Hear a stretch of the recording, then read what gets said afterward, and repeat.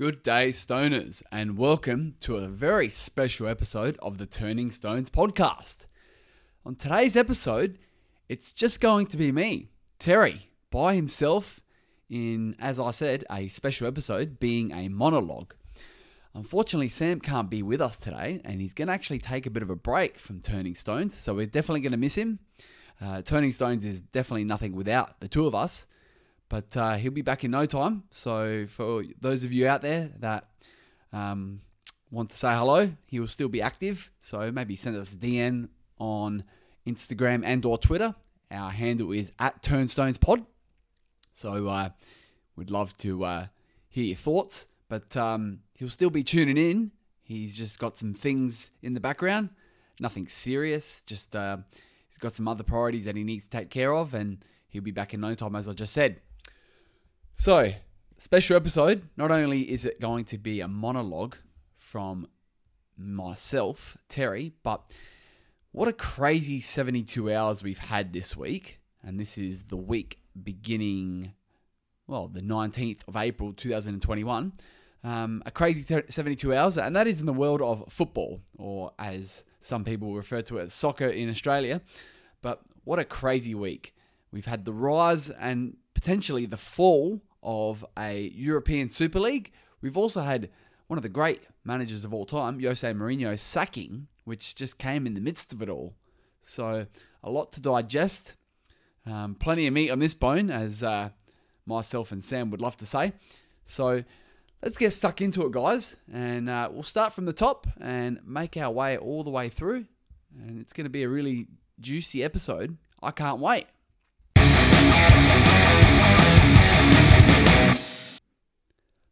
Let's start from the top. I guess, what was the uproar over the European Super League? And I guess you'd have to be living under a rock if you didn't know anything about this or even heard of it, because it's pretty much dominated the news headlines this week, especially in a country where our main sport is AFL. So I guess, what happened?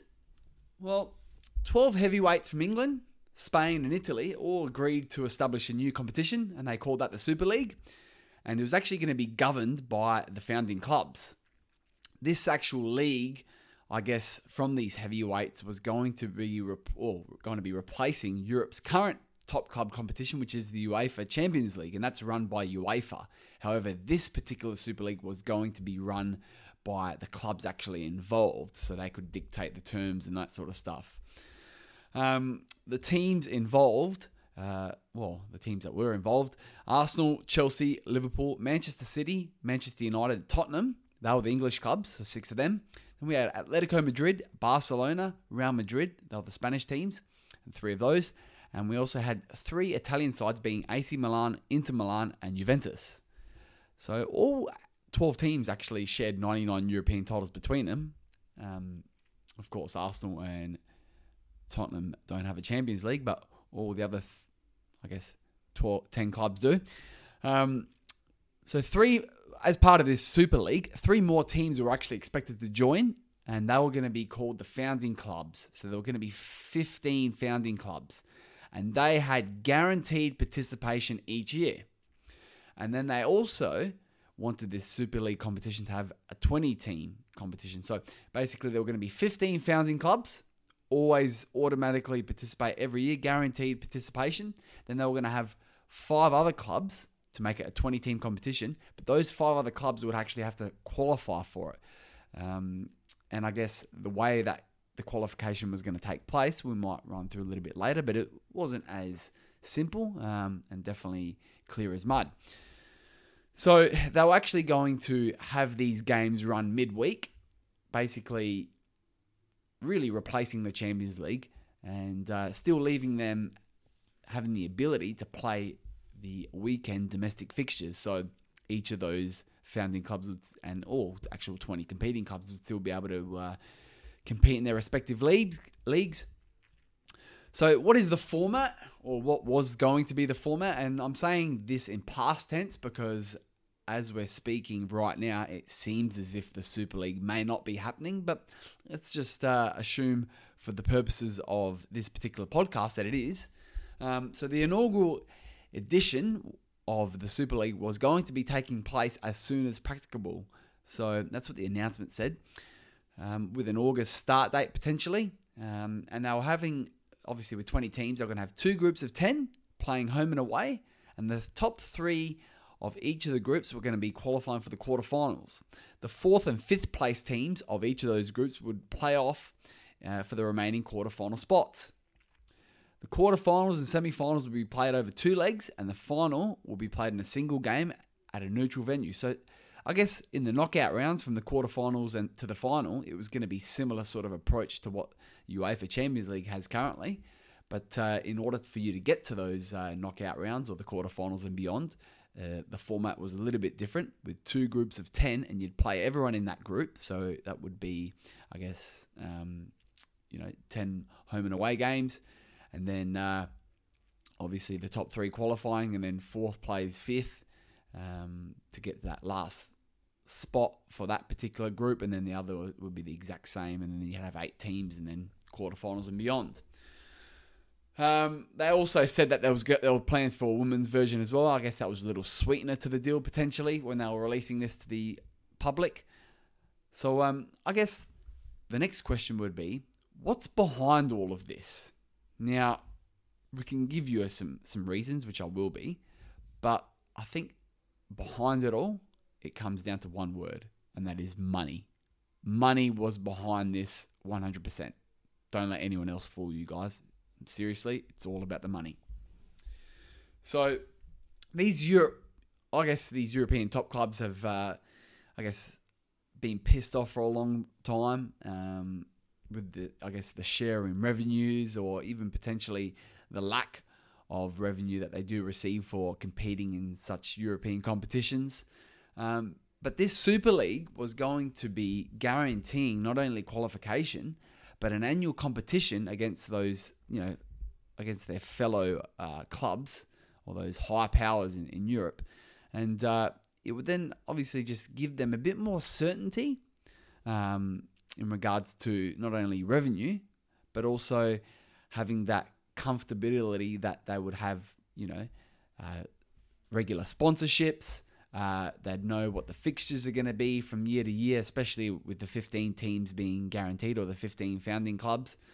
And also they were going to receive $3.5 billion for infrastructure as part of investment to offset their losses from the pandemic. So they're sort of throwing in COVID-19 here as a bit of an excuse as to why they're trying to do this as well.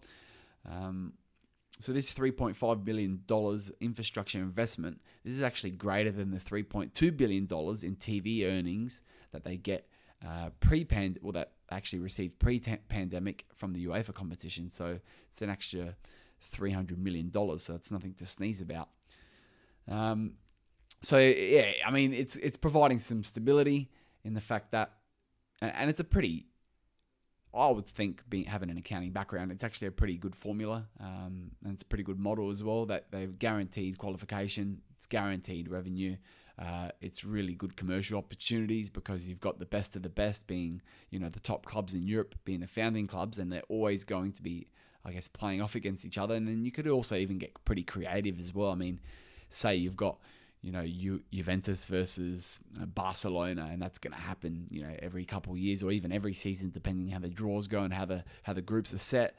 You could actually even sell the rights to those games. So instead of having Barcelona's home game against Juventus at the Nou Camp, even though it fits 100,000 people, they could sell it to, say, Australia, and you could have it at the MCG, and that would sell out, and you could charge a massive premium for tickets like that. I mean, people would pay $400 to see and seeing not only just it's not a friendly, it's a Super League game. So imagine seeing a game for points at the MCG between, say, Juventus and Barcelona.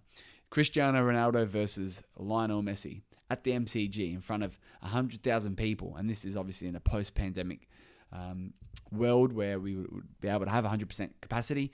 But just imagine that. And, people paying $400 a ticket to go and see the superstars, not just those two, but there's an abundance of superstars with teams like that. And in this whole Super League, there were going to be an abundance of superstars. And that just even goes to the players as well. Like, imagine, players at Leicester or players at, say, Napoli or players at German clubs. Yeah, it's all well and good to be where they are. They're on a pretty good wicket in terms of pay packet, but they'd love to be involved too. And if the Super League, the European Super League, is getting all the glitz and glamour, and no one really cares about if the Champions League doesn't even exist. In a Super League world, well, no one really cares about the Champions League. I want to go for the best competition in the world. Everyone wants to play in the best of the best. That's why you see a lot of teams, missing out on Champions League, and a lot of players leave saying, "No, I just want to play Champions League football because that is the best league in the world." And what those players are wanting to join the Super League, so that's just going to diminish the competitiveness of other clubs and potentially other leagues. So yeah, it has massive ramifications. And then also just the money as well. Like a lot of sponsors might be pulling out of the existing leagues like the La Liga, the Serie A, the Premier League, and then just putting all their pennies into the Super League. So the rich get richer, basically, and everyone wants to join a winning team, don't they? So yeah, I mean, plenty of ramifications, but you could just see that it was a pretty solid financial model. Obviously, they didn't think things through well enough to, I guess, know what the reaction was going to be. And what was the reaction? Well, I mean, this is probably what made the massive headlines, was the reaction. And we could even call it a condemnation. And it was widespread and it was swift. As soon as it was announced, everything started turning to shit. Everyone turned sour. Everyone was against it. Even the high-profile ex-players, pundits, commentators, they were all against it. So, yeah, I mean, I guess the reaction has sort of caused the Super League to start to diminish or potentially even dissolve only 72 hours into it. So, yeah, I mean, we've had a lot of people talk about it. We've had, I think straight away, Gary Neville was probably the biggest one, former Manchester United defender. He's actually now a TV pundit for Sky Sports. He even labelled it, he was disgusted. Called the Super League an absolute disgrace. Then we had Southampton manager Ralph Hasenhüttl, who described the plan as absolutely unacceptable. Then we also even had British Prime Minister Boris Johnson saying that the plans were very damaging for football and that would strike at the heart of the domestic game. French President Emmanuel Macron praised the French clubs for not taking part. So I guess right now, no French club has taken part. Whether that's going to be the case or not in the next few days, we don't know. But it seems as if they're not going to. And it seems as if the Super League is not going to be taking place. So yeah, the reaction was quite widespread. Even former Liverpool legend Graham Souness disagreed. And he's saying that, basically the club should be punished. And obviously, punishing them financially probably isn't the right thing to do because obviously they're wealthy enough to pay fines and fines isn't really the best punishment you can give to these big, massive super clubs. But what can you do, I suppose? How can you punish these sort of clubs? Can you deduct points? Can you strip titles? Can you ban them in transfer windows? And we've seen this before with transfer window bans, with the financial fair play and that sort of stuff that's gone on. But clubs always find a workaround. I would say point deductions would probably be the best. But if the Super League does continue to take place, right, and I'm going to get to it if it actually will happen in a minute. If it was to take place, then why would the clubs even care about point deductions when really the main focus would be the Super League? So if you just bear with me one moment, I'm just going to have a little sip of water. Plenty to digest here. Some good water there. So yeah, I mean, how do you punish these clubs? It's a really good question, and it's one that's pretty difficult to answer as well. So I guess, will it actually happen? This is probably the biggest one. And I mean, really, who knows? At this stage, 6 English clubs have actually pulled out, and that's only been just after 48 hours after the announcement. So I guess right now the project is hanging by a thread. The league said it would focus on its efforts to reshape the project So I guess with the clubs that still remain, so if you got rid of the 6 English clubs, we still now only have 6 clubs, and they were looking for a 20-club league. So they are really up behind the 8 ball. And actually, just breaking news coming in now, Atletico Madrid and Inter Milan also pull out from the European Super League. And that's just courtesy of Sky Sports News. Wowee. Okay, that's just live. So you got an exclusive right there. So it's confirmed now that 8 clubs have pulled out of the current 12-club setup. So right now, only 4 clubs are still involved, and that would be Juventus, AC Milan, Barcelona, and Real Madrid are the only 4 clubs currently within this Super League project. So that means they need to look for another 16 clubs, but it doesn't look likely whatsoever. So yeah, I mean, despite the announcement of these departed clubs, there's going to be a fair bit of pressure on those 4 remaining clubs to, I guess, get the project back on track and potentially get it happening by August. And I guess given the current circumstances, it doesn't seem like it's going to happen at all. And you'd have to say that the fan reactions have, pretty much, I guess, swayed the clubs to outthink this travesty of a competition. They're trying to sell it to us. I mean, here we got Real Madrid president Florentino Perez. He was actually one of the masterminds behind the Super League. He was even saying that the vision was the Super League because, I guess, it was a new venture that would hone in on the crucial 16 to 24-year-old market. So he's saying that the youth of the world today needs something fresh, needs something new, needs something exciting, and this Super League was going to offer that. He also says that football needs to evolve like life does. Soccer needs to adapt, or football should I say, to the times that we live in. And this is actually before the English clubs pulled out. And then also it was stated that football was losing interest. Something must be done, and the pandemic has hastened that. We are all ruined. So they're saying that football is becoming boring, and the pandemic has, I guess, put a lot of clubs in financial difficulty. But I guess that is true, the latter. There is a lot of clubs struggling financially and economically, but obviously with no fans as well. But I guess the flip side of that, the TV stations would be making absolute killing because their ratings would be skyrocketed. Because if you can't go to the games, guess how else are you going to watch it? You're either listening to it on a radio or you're watching it on a TV. And I think people are doing the latter. The radio listeners are only purely on convenience. If you're on the road or if you're busy or your hands or you're actually working, you maybe just want to still catch the game. But majority of people that do want to watch sport, live sport, are going to be watching on TV. So you'd think that the TV ratings would be higher than ever. And the TV stations hopefully then be passing on the profits to the clubs. And I think that's one of the biggest revenues actually as well. But I guess behind the scenes as well, are the sponsors paying in full? Because obviously the sponsors have run their own businesses. And if they're struggling, well, they probably can't pay in full. So that's a whole other thing to dissect as well. But yeah, it's massive.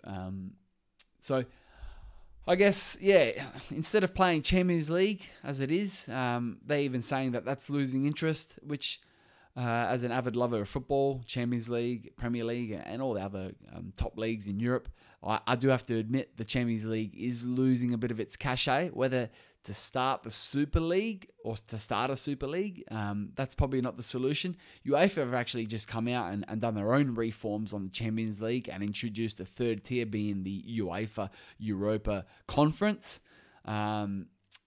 Really, I'm not a big fan of that. A third tier of European football. I mean, are you basically spoon feeding so every club gets an exposure to European football? The beauty about European football was it being exclusive, that only the best of the best can qualify for it.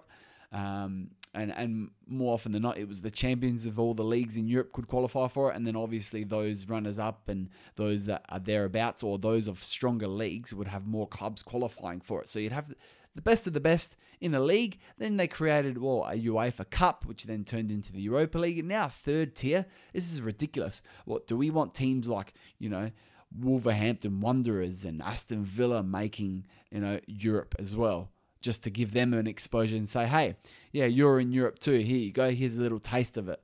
It's just going to water down and diminish the, prestige of playing European football. And this Super League as well. My pet peeve in regards to that was, yes, all the best clubs are going to be playing against each other, but it's just like your favorite food.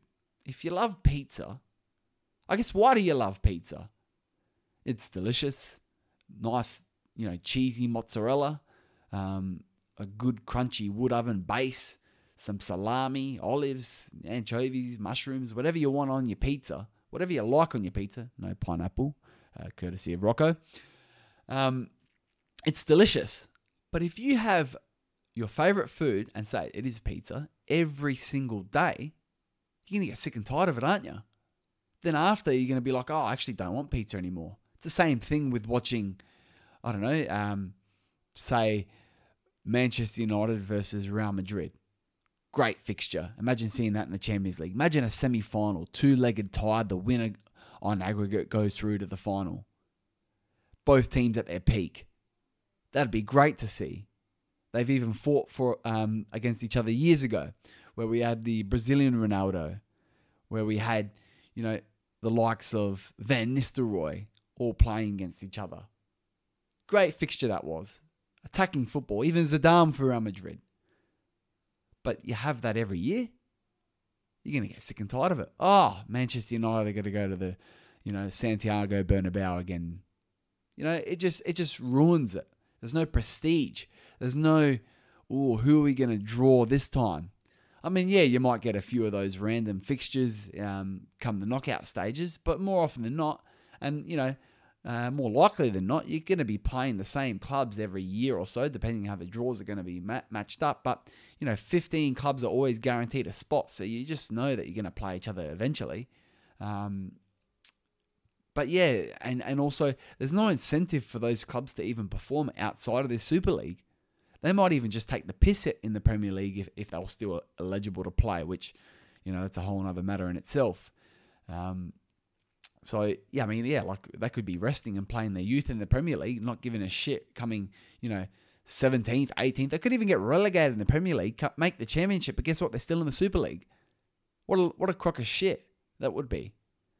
They could even, Arsenal could just play all their youth, like what Arsene Wenger used to do in their League Cup. Didn't really care about that competition. Played all the youth, get knocked out in the first couple of rounds, so didn't care. Could be the same approach now in the Premier League. We'll play all the youth in the Premier League and even the FA Cup, but we're just going to focus on the Super League. Play the first team in the Super League. Get relegated in the Premier League or in the Championship next season, but still in the Super League, aren't you? Bow out the first round of the FA Cup to even a third league team. Who cares? We're still in the Super League. Yeah, it's just not great for football. And yeah, it might be great financially for the Super League clubs, but for the fans, you're gonna not be having that same feel, the same rivalries, the same histories and traditions. What about for all those bits of silverware that you won? All the blood, sweat and tears for all the former past legends and players, all those Premier Leagues and FA Cups that they won. Even the Champions Leagues on those, historic European nights. How about Istanbul in 2005 for those Liverpool fans? The Champions League means stuff all, doesn't it, when you got a Super League? It's like, we won 6 Champions Leagues, but it's all about the Super League now. How many have we won of those? It's just going to diminish it. But why diminish something that's really good? All it needs is a couple of tweaks. It doesn't need to be rejigged or a whole new league to supersede it or replace it. I think clubs just need to calm down, and I think the leagues and the federations, FIFA, UEFA, and all the domestic leagues and their associations, they need to flex their muscles as much as they can. So the immediate aftermath, obviously, as I mentioned, Gary Neville demanded heavy action, and he was losing his shit. He was saying it was disgraceful, and rightly so. He's calling for heavy sanctions, massive fines, points deductions. He even saying to take the titles off them. He goes, who cares? Give the title to Burnley or Fulham. Let Fulham even stay up this season, he says, because they're currently in the relegation zone. He's even calling for, to relegate Manchester United, Liverpool and Arsenal, because they're the three clubs with the most history of this country, and they should be the ones that suffer most. Some say to deduct all the points tomorrow, put them at the bottom of the league, and take the money off them. Give them no TV right money, take all the points away, and let them suffer the hard way. Even if this Super League doesn't go ahead, which obviously the English clubs have pulled out, but there's still going to be sanctions for causing such an absolute ruckus. So, initially it was going to be a lucrative midweek competition with all the elite clubs, and now it's dissolving before our very eyes with 4 remaining. By the time you probably listen to this, it might be long gone. We shall see. Who's to say that those clubs that have told, the world and told the fans and told the press that they're not going to take part, being, the French clubs, for example, and even the German clubs who've got their own unique ownership structure where the fans own 51% of those clubs and then the 49% can be privately owned through shareholderships and that sort of stuff. Who's to say they don't take a turn for the worse and then go against everyone else? And they're the last, foundation members of this Super League. So there's still a little bit to play out, but I just thought this podcast would be perfect. It's a few days outside the announcement. It's also just, fresh off, all the latest updates. And I guess those clubs pulling out, especially the 6 English clubs, are now breaking news with Atletico Madrid and Inter Milan pulling out. It's a really good opportunity just to let you stoners know exactly what's going on, what the issues are, and what's going to happen. So it's going to be interesting. And as I said, it's purely business sense. They didn't give a shit about the fans because as I said, it's got a good financial model, and it's similar to an American sporting model where sporting teams compete every year without having to qualify or face relegation. So you got like the NFL or the NBA. There's no qualification or relegation. There's just basically conferences, and they just play the same old teams every year. So from a commercial perspective, it gives certainty to investors and sponsors that yes, they're going to be these many games this year. We're going to play these teams at these venues and potentially be able to sell games to other countries that are bidding for it. So it'd just be an absolute commercial fairyland, really. You could just lick your lips at the amount of people that would love to just have a piece of this pie and all the attention that you'd get from it. And even right now, all the attention it's getting, unfortunately, it's just getting negative attention. And it's no coincidence that it's a similar to an American type sporting model, because most of the English clubs that were involved are American owned. So definitely no surprise there. Obviously we've got, Stan Kroenke, who's the American billionaire and owner of Arsenal. We've also got, other owners that I think the American owners for Manchester United, and they also own, and then I think Liverpool's owners as well. They are owned by Americans. So yeah, I think Liverpool's owners is Fenway Sports Group. The owner is John Henry. And then you got the Glazer family as well. And that is the Manchester United owners. So, and they're all like pretty high up, not only in the commercial world or the financial world, but in the sporting world too. I know Kroenke owns the LA Rams, and then we've got obviously Major League Baseball with the Boston Red Sox, owned by American Sports Management Group. So yeah, there's a lot of ownership there, and they're actually coinciding with American teams and the American sports. So yeah, plenty to digest there in these last 72 hours. What punishments could the clubs face? It's a lot of speculation saying that it could be points deductions. So I guess it's up to each of the leagues. the Premier League did actually meet with all the 14 clubs that weren't participating in the Super League.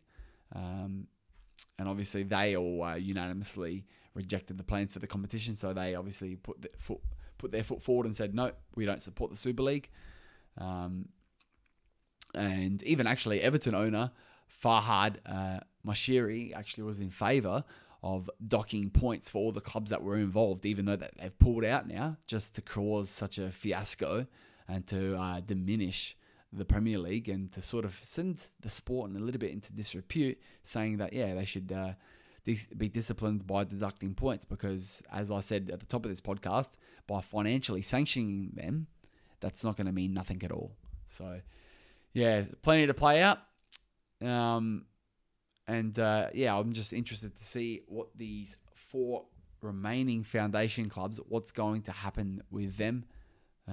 Will they pull out and will they say, no, bad idea, let's just return back to normal? Well, they can return back to normal, but there's just going to be a lot of outcry. And the biggest outcry out of all of it, and it can't be ignored, is the fans, the reactions, the riots, the protests. And you know what? Rightly so. These fans pay a lot of money to see their clubs. They haven't seen their clubs for over a year. And now for the clubs to go behind their backs and, break away from, the traditions, the histories of their leagues to create this Super League, which just feels cold-hearted, just feels commercial, just doesn't have that same aura to it. It just didn't sit well with loyal fans. And I wouldn't be surprised if a lot of fans never forgive their club for even doing this. Even now that, a lot of the clubs have come out and said that, they've apologised. And I might even bring up an Arsenal, because I'm an Arsenal supporter. Might even bring out and read out the statement. They've actually just sent an open letter out to their fans. And it says here, the last few days have shown us yet again the depth of feeling our supporters around the world would have for this great club and the game we love. We needed no reminding of this, but the response from the supporters in recent days has given us time for further reflection and deep thought. It was never our intention to cause such distress. However, when the invitation to join the Super League came, while knowing there were no guarantees, we did not want to be left behind to ensure we protected Arsenal and its future. So it was one of those fear of missing out. So I think Arsenal, as well as the other clubs that may have joined, just had a bit of FOMO in regards to this Super League idea. And I reckon it started from Perez, the Real Madrid president, Florentino Perez. A lot of the journalists are saying that he was at the heart of the Super League plans. Maybe Arsenal was just one of those that jumped on the wagon. So also the statement continues to say from Arsenal, as a result of listening to you and the wider football community over the recent days, we are withdrawing from the proposed Super League. We made a mistake and we apologise for it. We know it will take time to restore your faith in what we are trying to achieve here at Arsenal, but let us be clear that the decision to be part of the Super League was driven by our desire to protect Arsenal, the club you love, and to support the game you love through greater solidarity and financial stability. So once again, as I said at the top of this podcast, what was the main reason for this? Well, you can just answer that question with one word: money. 100% money. So they do apologise. They said they've made a mistake and they apologise for it. And now it was all about greater solidarity and financial stability. They're even saying that stability is essential for the game to prosper, and we will continue to strive to bring the security the game needs to move forward. I'll tell you what, since money's entered the game, since privatisation and ownership has entered the game, it's starting to destroy the fabric of what we grew up to love. And we can target the early ownership of, say, Chelsea with Roman Abramovich and the club that he made, what Manchester City has turned into. Yes, it's all well and good to win titles, but then when you're sacking managers every year and a half because you can afford to pay them out of their contracts, when you're bringing in players willy-nilly and the shelf life of, those that come through the academy or those that are, bleed the club, the support of the club, and then they go through the youth academy, but then they sort of get replaced by, by signing, say, Messi. Well, he's always going to play in front of you, but you love the club. You die for the club. You wear the club's crest on your sleeve, and yet, these rich, wealthy clubs just bring in whoever they want just for that competitiveness. So, yeah, it seems as if Arsenal just doesn't want to be left behind from this statement. It says here that the system needs to be fixed. We must work together to find solutions which protect the future of the game and harness the extraordinary power football has to get us on the edge of our seats. Finally, we know this has been hugely unsettling and at the end of what has been an incredibly difficult year for all of us. And it's even extended beyond a year, this pandemic. So yeah, it has been a really tough year. And they're just making it a little bit tougher, aren't they? They're saying here at the end, to finish up, our aim is always to make the right decision for this great football club, to protect it for the future and to take us forward. We didn't make the right decision here, which we fully accept. We have heard you. Sincerely, the Arsenal board. So they've owned up to it, which is a good thing. They've acknowledged that they've made a mistake. And I guess it's better later than never to rectify that mistake and acknowledge it, acknowledge the fans, and once again, apologise. Because one board not only can run a club and make the decisions for a club, but it affects millions upon millions of people who obviously see sport, see their sporting club not only as a pastime, but to some, it's even a religion. It's even part of their lives. You wake up in the morning, you have your brekkie, you put your work clothes on, you brush your teeth. Part of routine. Imagine someone saying to you, you just can't have breakfast anymore. For the rest of your life, you just can't have breakfast anymore. Or say your breakfast was a nice bowl of porridge, some nice, warm, hearty oats. Your favourite breakfast, you love it. You eat it every day. It's nutritious. It's good for you.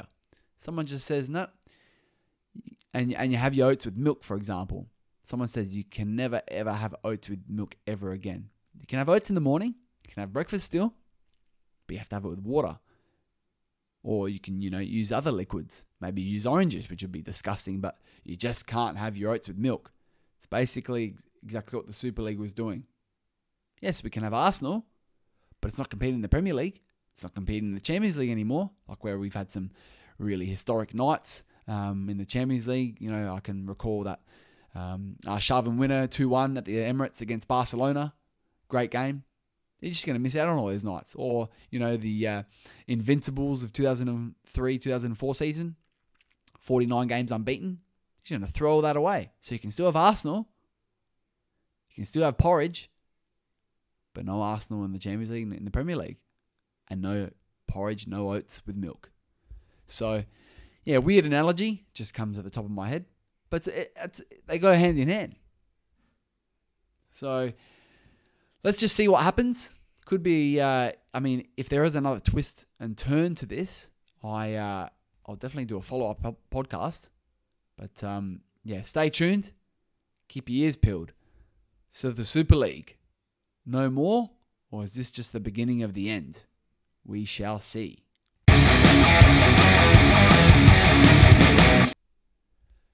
And now moving on to Jose Mourinho's sacking. Well, the special one.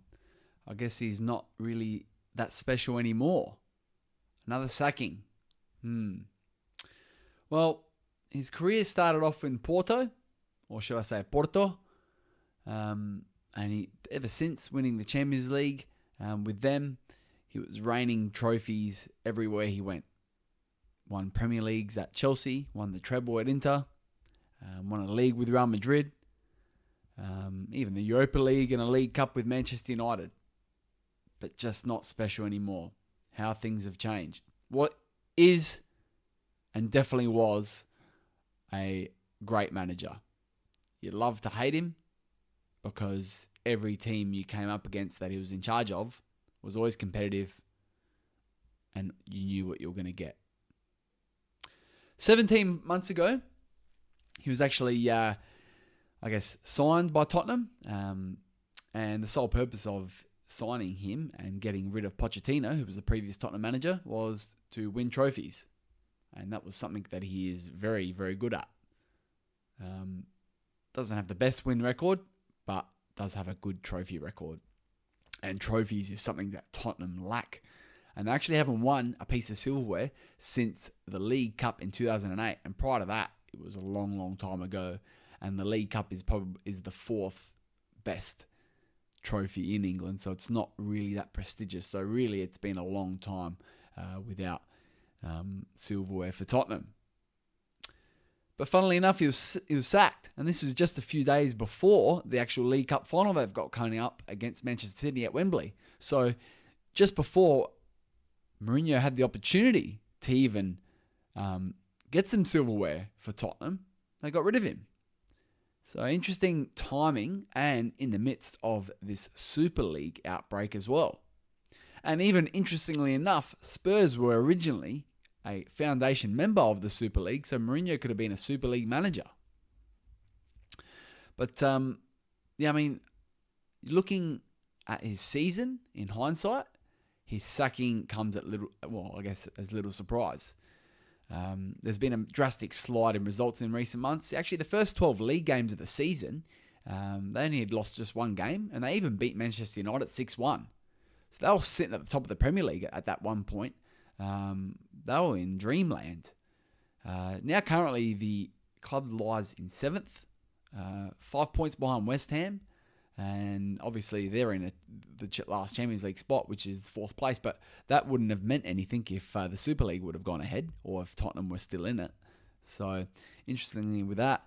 Then also to further ammunition to get rid of Mourinho, there was the Europa League exit in the round of 16, where they actually gave up a 2-goal lead.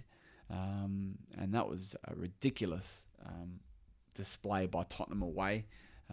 To be knocked out in the round of 16, that's clearly not good enough. Once again, the priority when Pochettino was replaced by Mourinho was to win at all costs and to win trophies. Spurs chairman Daniel Levy is pretty ruthless now in his approach, and he's just not taking no shit.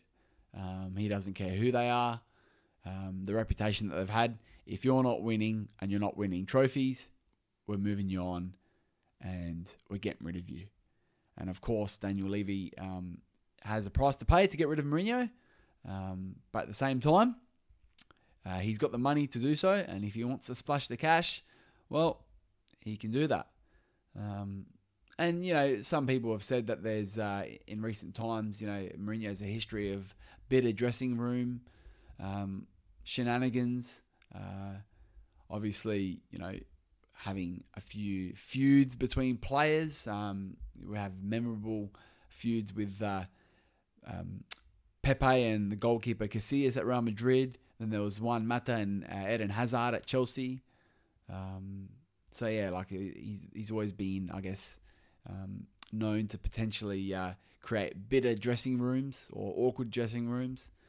Then we also had the issues of Martial, Mkhitaryan, Lukaku, having issues there at Manchester United. But then also on the flip side as well, he's got the best out of players. You look at Harry Kane. Harry Kane is probably in the best goal-scoring form of his career. He's absolutely killing it at the moment. And he did so under the, management of Jose Mourinho. So, yeah, Mourinho definitely could get the best out of his players. And we even look at Didier Drogba at Chelsea, who was prolific. So I guess there is the good, the bad, and the ugly. And sometimes a ruthless attitude is what a club needs. But how long that lasts for remains to be seen. And sometimes it's a good change of the guard when you come in with that ruthless attitude. You shake things up. You take no shit. And then you will start to get results instantly. However, you keep using that approach in years 2, 3, and 4, and if success has happened and you've won some trophies, then people be like, oh, why do we need to still abide by these rules? we've learned from our mistakes. We've adopted your approach, and now why are you still being a prick? And as you can tell with Mourinho's most of his jobs, he's actually been sacked because it seems as if those bitter dressing rooms have got the better of him, and then people are just fed up with his rubbish, or maybe he's run out of material. Maybe he's only like a 3-year manager, or sometimes even less, and 17 months with Tottenham. Maybe the first season's all about transition, second year is all about winning, and the third year it's his demise. You've seen that at a lot of places. So it's one of those things. Interestingly enough, Spurs now have appointed basically 29-year-old former player Mason, Ryan Mason, should I say. He's been their interim head coach for the rest of the season, so we'll see how that goes. And they've also got a EFL League Cup final against Manchester City coming up as well, so I'm pretty sure Mourinho would be hoping the worst for Tottenham, given that they've just sacked him. But he will definitely be loving, the payment that he will be getting from Tottenham, who have to pay out his contract. And even though he's jobless again, Mourinho's actually pocketed 140 million Australian dollars from all his sackings over his career. So we'll look at the sackings, where he's been sacked twice from Chelsea in 2007 and 2015, and both were on hefty contracts because he'd had success at both clubs. And obviously, when you have success, there's you re-sign or you extend your deal or you improve your deal. Sacked from Real Madrid, and of course they pay big money for their managers. And Manchester United sacked him as well. Obviously, he resigned from Inter Milan and Porto, but all those other clubs sacked him, and they gave him a massive payout.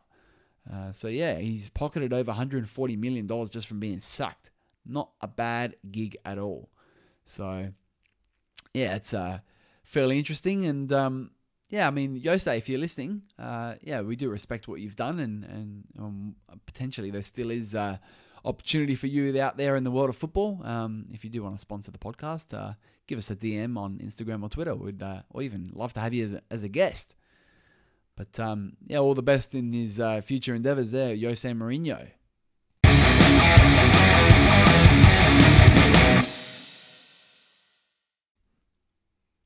And that wraps up today's podcast. What a crazy 72 hours of football it has been in the world. The rise and fall of the Super League, the sacking of Jose Mourinho. All of this definitely deserved a podcast, and I hope you enjoyed. And we'll see how this all plays out in the next few days. We'll see what the punishments are like to all the clubs that have not only became the foundation members of the proposed Super League, but then also pulled out.